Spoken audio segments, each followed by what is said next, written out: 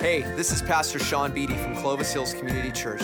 We're so glad you're listening to our podcast. If you want more information about the church, go to www.clovishills.com, or you can download our app in your iTunes or Google Play Store. Enjoy the podcast. This morning, you guys are in for a treat, and this guy is a very good friend of mine, and he's a friend of Clovis Hills. He's been here and spoken numerous times. He wrote a book called Anchored Man, which is an incredible book on how to grow your faith, and it's based on kind of the metaphor of climbing. And he's already preached on it 100 times, so I said, Jason, just come and bring us God's word. He's an incredible preacher. He's the pastor at Daybreak Community Church in Carlsbad, California, and a good friend of mine. Here's the deal. I'm going to show you a video, and you watch this video, and I don't know what he's going to do with it, but whatever. But when the video is finished, here's what I need you to do. I need you, as he's coming up, to give a huge Clovis Hills welcome for him. You probably don't deserve a standing ovation, Jason. So don't worry about standing, but cheer real loud, okay? So go ahead, fix your eyes on the video, and then you can enjoy this. How many of you have seen that movie Sandlot before? So if you're wondering, if you're new, what in the world does that have to do with church or a sermon? The answer is absolutely nothing. It has nothing to do with the sermon. What you may not know is Pastor Sean and I have been friends for so long that whenever we're preaching at each other's church or whatever, we always try to mess with each other and do something awkward or weird. And he knew when I was in a high school at a church summer camp, I actually had a little summer camp fling with the gal who was the actress for that movie, Wendy Peppercorn. Her name is Marley Shelton. And he and my other friends will never let me live that one down. So it had nothing to do with church. I apologize if you're like, why are we, what the? Okay, so, but I am so glad to be here with you guys. And he's going to be speaking at my church in a couple of months. I will find some way to get back at him. Last night, I'm sitting on the front row for a Saturday night service. He didn't tell me anything about this. He just said, oh, by the way, there's a video before you preach. That's it. And he just sent me up there. I was like a deer in the headlights. I had no idea what we were talking about. And he's so mean. He's just so mean like that. And everybody else in this church is so welcoming. I feel like I'm at home when I come here and I hang out with you guys. Everybody is so nice except for Pastor Sean. So I will try to find ways to be mean back to him. But I love worshiping here at the church with you. Your worship team is phenomenal, are they not? They are so gifted, and there's so many amazing singers. I was telling Sean last night that I was in New York recently at Hillsong, New York, which if you know anything about worship music, it's like Mecca, right? It's where Hillsong United is. And I go, man, they didn't sound any better than you guys. I mean, this is an amazing, gifted team. Joseph and all the team are so incredible, which really, how many of you know you do not need a talented team to worship God, right? You can worship God in your heart even if somebody's got a broken guitar string and they sing horrible, okay? You can still worship God, but it's fun to be in a church where the worship music is so high quality. Plus, it helps when the preaching is like kind of so-so, like in this church. It definitely helps make the service a little bit more palatable, so. Come on, Dr. Sean Beatty. You know, your pastor has a PhD, I have ADD. But nonetheless, we're gonna get through this morning together. So if you have a Bible, I want you to turn to the book of Exodus chapter 3, please. Exodus chapter 3. And inside your bulletin on the backside there is a place to jot down notes for those of you who are note takers. While you're turning there, I want to quote Jesus in the book of John chapter 10, verse 10. He said this, "The enemy comes to steal, kill, and destroy, but I have come that they may have life and life to the full." And some of you have maybe heard that Bible verse before. That's Jesus' desire for you, that you would have a full life, a fulfilling life. Not necessarily a perfect life, but a life that is absolutely fulfilled. And that is my prayer for you. I know that's what your pastors here at Clovis Hills want for you, to have a fulfilling life. And today we're going to look at the life of Moses, and just a small segment of his life, and how God took his life in one of the lowest points of his life and did something absolutely incredible and miraculous that I believe he wants to do for us today. So as you're turning to Exodus chapter 3, I want to tell you, a couple weeks ago, I was speaking at a men's camp up in Big Bear, California, if you've ever been up there. And in the summertime, that place just has a bunch of mountain bikers who take over what is in the wintertime, the ski slopes. And so my oldest son was back from college for a few days, so we decided to borrow a couple mountain bikes, and we went riding up on this trail on top of the mountain. And while we were riding up there, we were on a single track trail that at the end of one of these curves, a berm, there was a big patch of really soft, deep sand. And I was out in front, and when I came around the corner, I hit this pocket of sand. My steering wheel was a little off to the side. My wheel sunk in it, and I started to go over the handlebars. But because of my cat-like reflexes, actually, I do not have cat-like reflexes, but somehow by a miracle of God, I didn't go over the handlebars, and I kind of pulled out of it. And I got past it. And then my son was coming. He's younger, faster, a little more gung-ho than his old man. So he comes around the corner. And before I could really warn him, his front tire hits the sand. He goes over the handlebars and lands in this giant thorn bush. Big, thick thorns. And I did, of course, what any dad would do in that situation. I just started laughing. I'm like, man, he's millennial. He could use to just have a little pain and suffering in his life to like show him what's up. So I'm laughing, and then I'm like, all right, then second thing a dad does, I'm going to help him. So I go down. I mean, I didn't get in the thorn bush. Let's not get crazy. I went kind of near it, and I reach and I helped pull him out. When he came out, he had thorns stuck in his rear end and in his back. So I did the third thing that dads do, and that is I pulled out my phone to video because I wanted to see this. I actually brought a little short iPhone clip. You want to see one of the thorns that I pulled out of his back? If you don't, I don't blame you. Just keep looking for Exodus chapter 3. The rest of you can take a look at this together. Oh boy. Let's see, hold on. Here you go. Bubba just got this fellow. Oh, dude. Ah! That was yummy. He just came around the corner and rolled into that thorn bush. There's one in your tush, like in like the shorts, but yeah, dude, that one was in your skin. That was nasty. No, I didn't do that. How many of you know that it is very easy in life at times to just go off trail a little bit, and it can cost you a lot?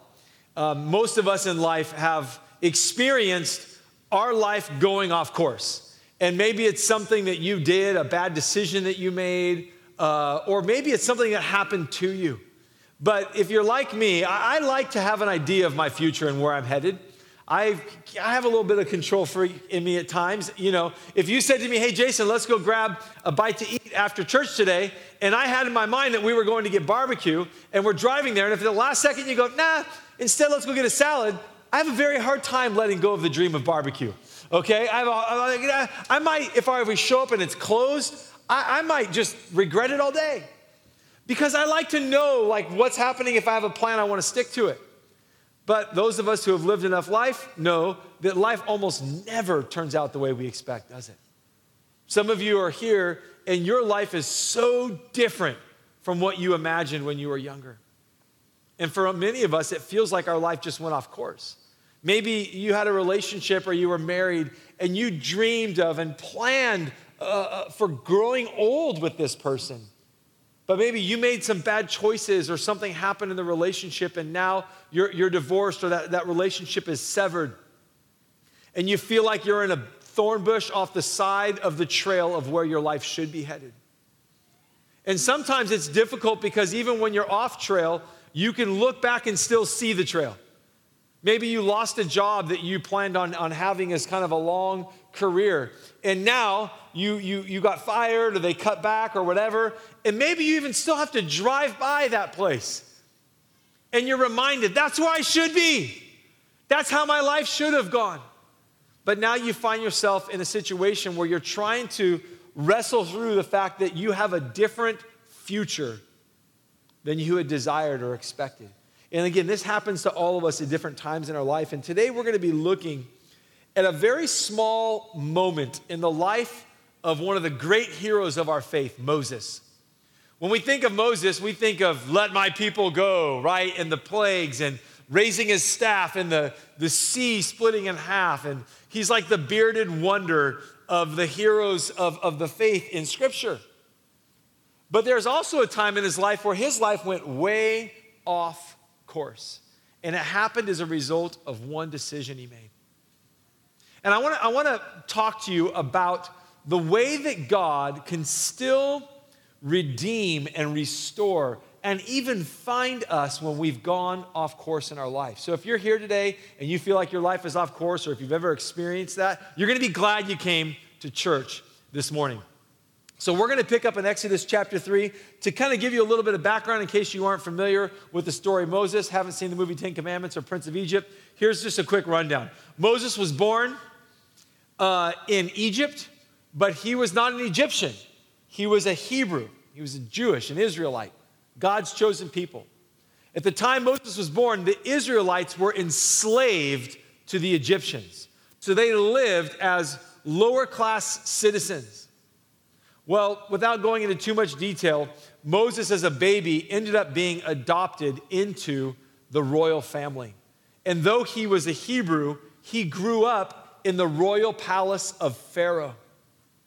And when he was a young man one day, he was outside of the palace, roaming the city, and he saw a Hebrew, one of his own countrymen, who was being beaten by an Egyptian slave master, physically abused. And this infuriated Moses. Some of you know the story. He got so angry, he struck the Egyptian. And when he struck the Egyptian, I don't know if he intended to or not, but the Egyptian died. And so now Moses, as a young man, is a murderer. And he decides to flee, to run, to get out of there. So he leaves Egypt, and he goes out to a place called Midian. Now, Midian, in case you aren't familiar with Midian in Scripture, Midian is this desolate, dry desert place on the eastern flank of the Red Sea. It's a kind of place that nobody would ever purposefully go to. He went there to hide out in the desert. And when he got there, he actually met a woman, married this woman, got kind of adopted into this family of a guy named Jethro, and he became a shepherd. So he used to be Egyptian royalty in the palace of Pharaoh. Now he's a shepherd in some desolate place called Midian. By the way, Midian, if you look up in the original Hebrew, the Hebrew word for Midian is Modesto, okay? So that gives you an idea of where he is, right? He's like self-banished out to obscurity. And when we pick up the story, Moses is a shepherd in this desolate place, and God comes and finds him. I want to read with you Exodus chapter 3, starting in verse 1. It says, "Now Moses was tending the flock of Jethro, his father-in-law, the priest of Midian. And he had led the flock to the far side of the desert and came to Horeb, the mountain of God. There an angel of the Lord appeared to him in flames of fire from within a bush. Moses saw that though the bush was on fire, it did not burn up. So Moses thought, I will go over and see this strange sight, why the bush does not burn up. Verse 4, when the Lord saw that he had gone over to look, God called to him from the bush, Moses, Moses. That's my God voice, by the way, if you're wondering. And Moses said, here I am. Verse 5, do not come any closer, God said. Take off your sandals, for the place where you are standing is what? Holy ground. You are standing on holy ground. And so Moses, even though he probably feels like his life is over, it's off course, he made a bad decision, he's paying it for it by just being stuck in obscurity. He finds this God moment where God, in the form of this bush that doesn't burn up from the fire, speaks to him and calls out to him. And I want to tell you something. It is oftentimes in those seasons of life where you feel like you've gone off course that God comes looking for you. And God didn't just call out to Moses, he calls out to all of us. He calls out to people who are imperfect, people who have messed up. He calls out to people who are insecure about our past, people who have a seemingly insignificant life. And this is really important because today I'm going to ask you to not just read a story about a guy named Moses, but I want you to take his story and imprint it upon your life for a few minutes. For those of you that are note takers, if you have your bulletin out, I want to give you a couple of things to write down, okay? The first one is this. God calls out to imperfect, insignificant, and insecure people. And here's what he does. He finds us and he offers us eternal significance. If you're taking notes, write that down. He offers us eternal significance. Basically, he says this: the enemy comes to steal, kill, and destroy, but I want you to have a life that is full. I want you to be fulfilled, and the only way you're going to be fulfilled is by fulfilling the plans that I have for you. I don't know if you figured this out yet, but there's nothing in this world that will fulfill you. There's no RV big enough that you can drive around in retirement. There's no house or property big enough. There's no vacation so great. There's no relationship so fulfilling. Unless you are set on, God, I want to fulfill your plans for me, you will never have a fulfilling life. And so God calls out to Moses and he says, Moses, even though you've really screwed things up, I've got a plan for you. I am not done with you yet. And this is easy, I bet, for a lot of us to relate to, because most of us have at one time or another felt like because of our own poor choices, our life has gone off trail. And how many of you know, by the way, that can happen really quickly, right? Moses, one decision, he ended up being a murderer, and it changed the course of his life forever. Some of you are here and your life got off course very quickly. Maybe it was a DUI, and then as a result, maybe you lost a job. Maybe you got a health diagnosis, and in just one meeting with the doctor, everything about your future has changed. And I want you to know that if you are here and you identify with Moses' imperfection, you know maybe you've screwed some things up. Maybe you can identify with the fact that he really had resigned to be very insignificant. He used to live in the palace, now he's just a shepherd in Modesto. And maybe you go, you know what, I don't think, maybe you've settled on your life just being relatively insignificant. Maybe my kids or my grandkids will do something great. But for me, I just kind of want to get through life and make it to heaven without screwing anything else up. And if that's true of you, it's probably because there's an insecurity, because you know the things you've done. You know what's happened in your past. And I want you to know that God, just like he called out to Moses, he calls out to every one of us. And what we're going to find out right now is that the reason that Moses' life went off course at its root was actually something very good. Let me say that again. The reason why Moses' life was off course was actually at its root something good. So remember I told you in the story, the reason he's out in Midian is because he murdered somebody. Can we all agree murder is not good? If that's true, say amen. Yeah, murder, not good. However, why did Moses strike the Egyptian? Because he saw one of his Hebrew countrymen being beaten. The root of his anger, though he responded poorly, the root of his anger was he was angry at injustice. And even though murder is wrong, can we also all agree that it is right to be angry at injustice? It is right to be angry when somebody, because of their nationality or the color of their skin, because of their socioeconomic status or their gender or whatever, is either abused or considered a second-class citizen or mistreated. And that's what happened to Moses. He saw his Hebrew countrymen being beaten and he got so angry, and it was a good anger expressed in a bad way. And it ended up taking his life off course. A few weeks ago, my wife and I were on the East Coast, and while we were there, we went and visited Mount Vernon, which is the home of George Washington. Has anybody ever been to Mount Vernon?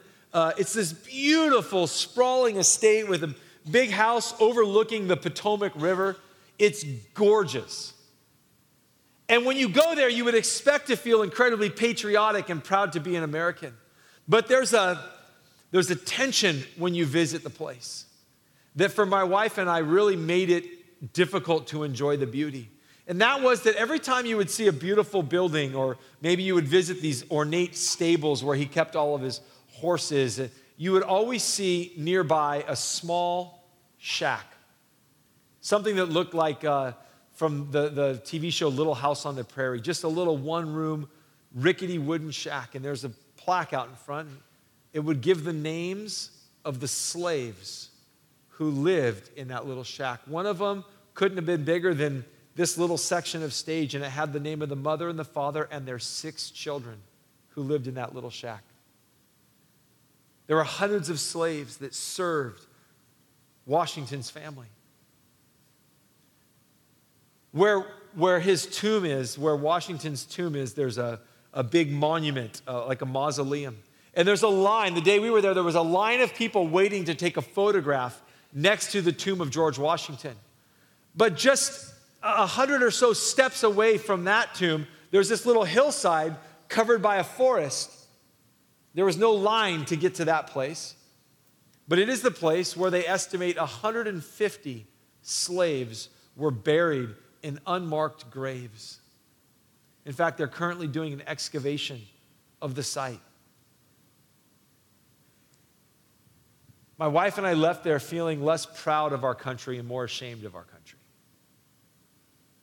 We left feeling like we thought we were going to feel patriotic, but instead we left feeling brokenhearted and a little bit angry that for so long that kind of injustice could go on.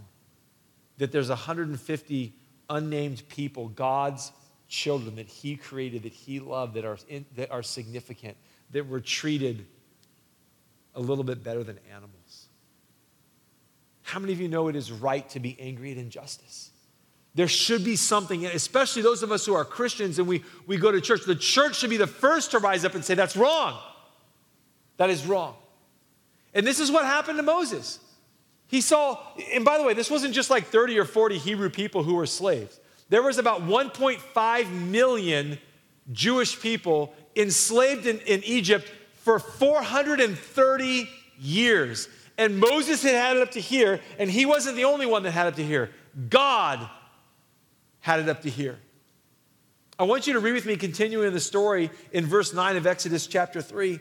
God is speaking to Moses, remember, out of this bush that's on fire. Here's what he said in verse 9. And now the cry of the Israelites has reached me, and I have seen the way the Egyptians are oppressing them. So now, he tells Moses, go. I am sending you to Pharaoh to bring my people, the Israelites, out of Egypt. And God takes Moses in this off-trail, off-course, imperfection, insignificant kind of guy in this difficult season of life. And he said, now, Moses, I'm going to take your mess and I'm going to make you my messenger.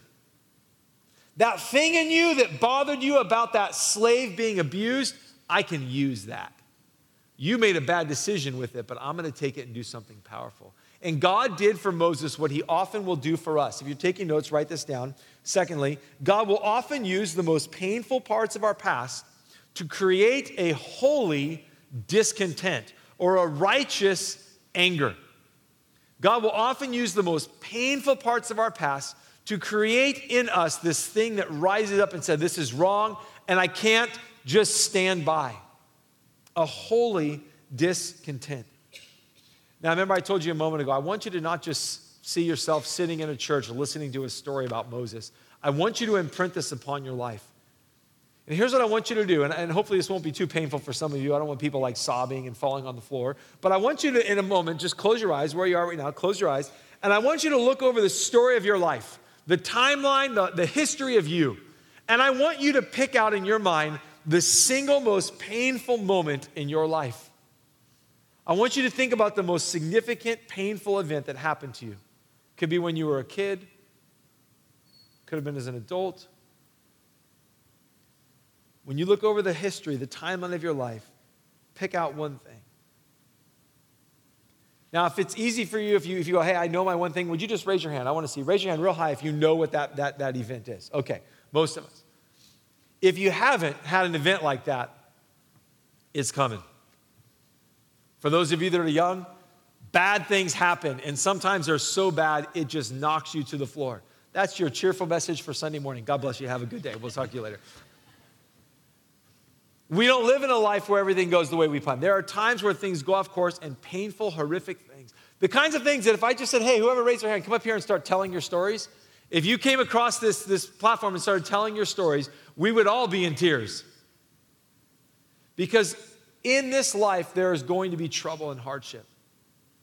But God can take those painful moments and do something beautiful and powerful, just like he did with Moses. Let me give you two really quick examples.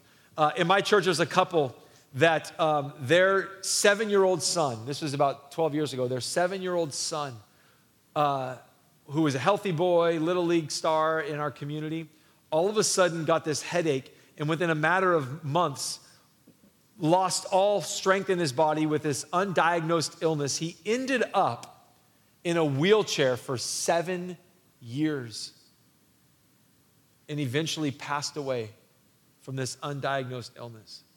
Those of us who knew the family and our whole church watched the parents, and we thought, man, I couldn't think of anything worse to have to be as a parent, watch your kids suffer. And of course, during those 7 years, many people from our church, supported them and helped them and tried to encourage them. People would send them in the mail little like gas gift cards so they could have money to drive their kids. People pitched in so they could have flights to fly over across the country to a different doctor, specialists trying to figure out what went on. But in the end, he perished.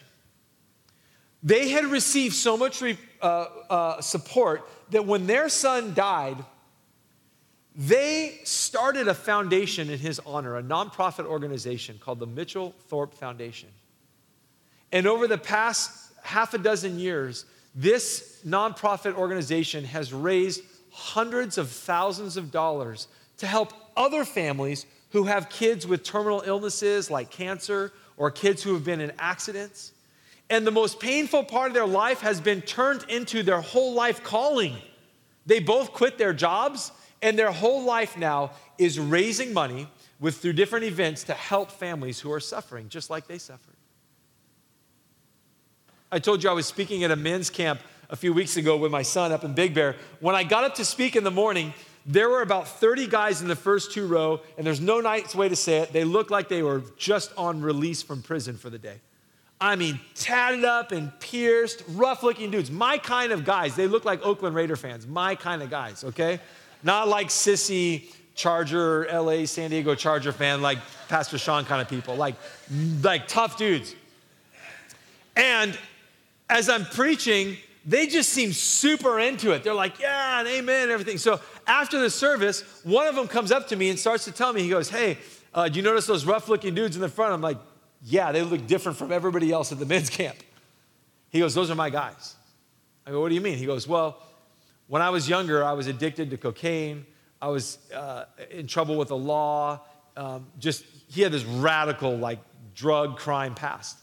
He goes, but I met Jesus and God changed my life. Started going to church and God changed everything. And even though I wanted to just forget about my past and not pretend, how many of you know at church we're really good at pretending like we don't have the bad stuff anymore, right? We're really out of bad place. We show up at church and then all of a sudden we learn, hey, we don't talk about that stuff at church. I'm grateful that this church is the kind of church where you can show up all messed up. You don't have to clean up first. And when you get here, then God can get to work on you. How many of you look at the person next to you and go, that guy looks just as screwed up as I am? He is, I guarantee it. And so this guy, though he came into a church where he was probably thinking, I better just look the certain way and talk the certain way and act like I could fit in. Instead, he started a recovery ministry. He goes, I'm going to try and help out some guys who are in the place like me. And he told me those 30 guys in the first few rows, those are my guys. He said, I've been discipling these guys. They're all coming from drug and prison pasts. And here they are up at a Christian men's camp. God can take the most embarrassing, the most shameful, the most painful part of your past, whether it's something you did to yourself or whether it's a way that you've been victimized, and he can take that mess and turn it into a message. And that's what he did with Moses. And we all know it because we know the story of Moses, don't we? We know that he did great things for God. I want to wrap up the part of the story we're going to read together in verse 11 of chapter 3. Verse 11 of chapter 3. But Moses said to God, so God says, I'm sending you to Pharaoh. We're going to go do this, right? Moses said to God, who am I that I should go to Pharaoh and bring the Israelites out of Egypt? I wish Moses, hero of the faith, I wish that when God said to Moses, Moses, I'm going to send you to Pharaoh, that Moses said, all right, I've been waiting for my second chance. Let's go do this. I even know where Pharaoh lives. I used to live there. Let's go. We'll get in there.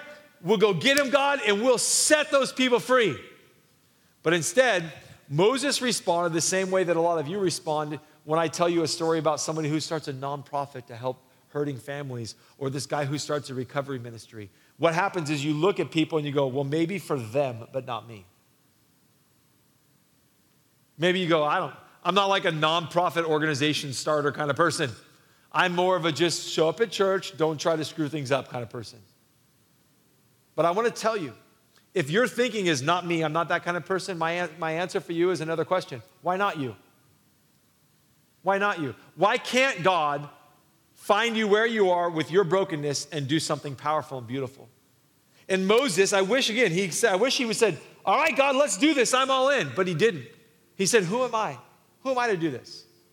Like, I'm not worthy. I murdered somebody. But God made it very clear to Moses that it wasn't Moses' strength. It wasn't his power. It's what God was going to do through him. Last thing I want to share with you, write this down if you're taking notes. We'll wrap up with this.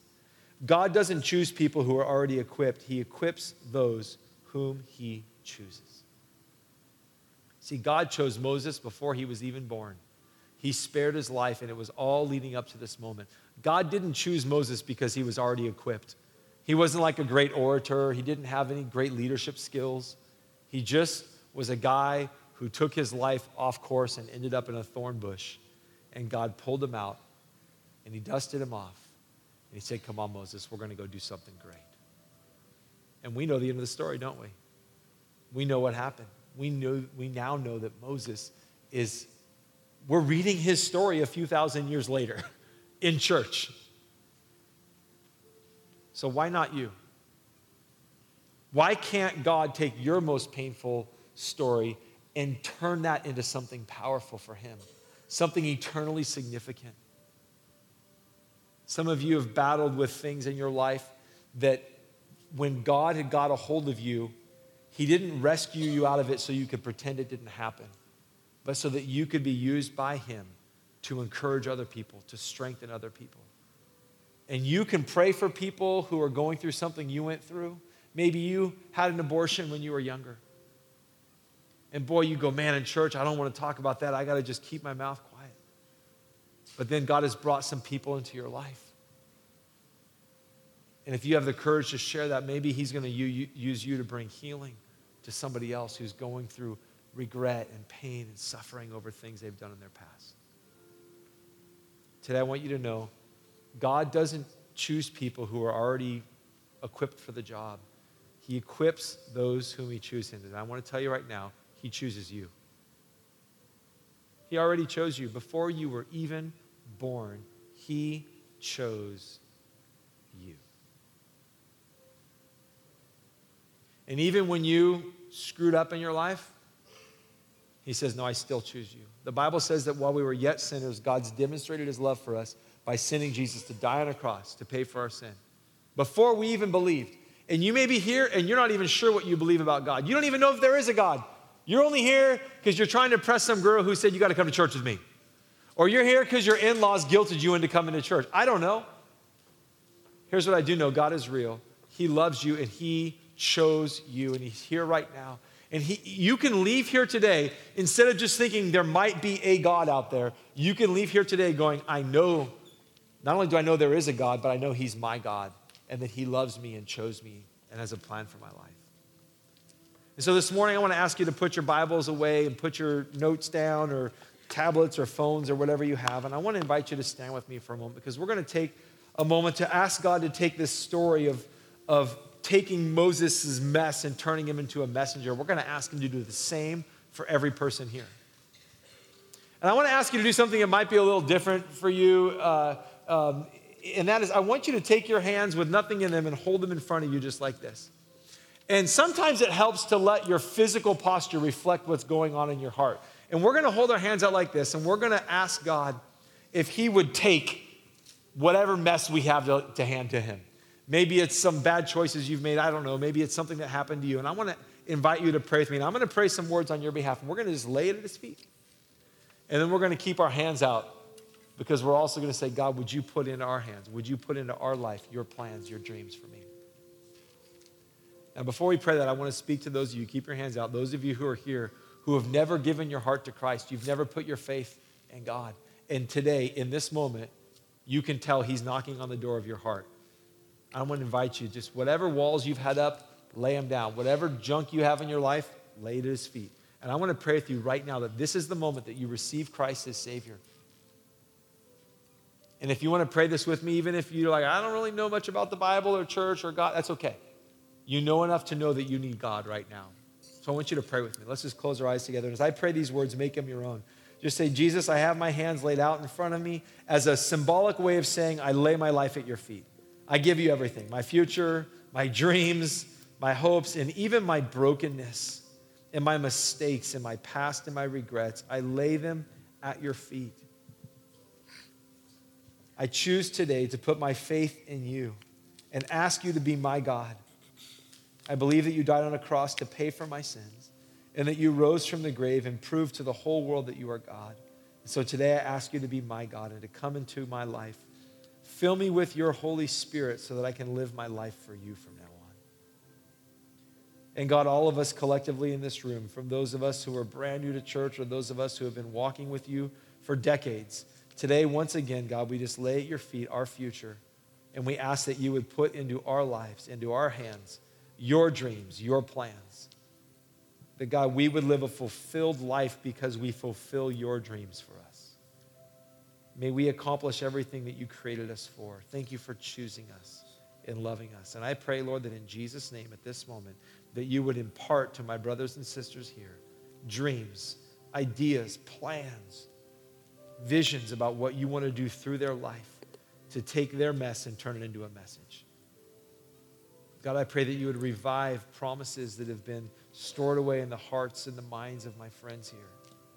That, God, that they would see themselves not as just imperfect and insignificant and insecure, but, Lord, they would see themselves like Moses, willing to be used by you for eternally significant things. God, move powerfully in their lives. Continue to use this church to transform this area, to draw more and more people to you. God, I thank you in advance that these signs made out of light bulbs on both walls here are going to be fully lit up, and they're going to have to make a bigger sign for more and more people who will come today, just like a few who have already done it, and surrender their lives to you.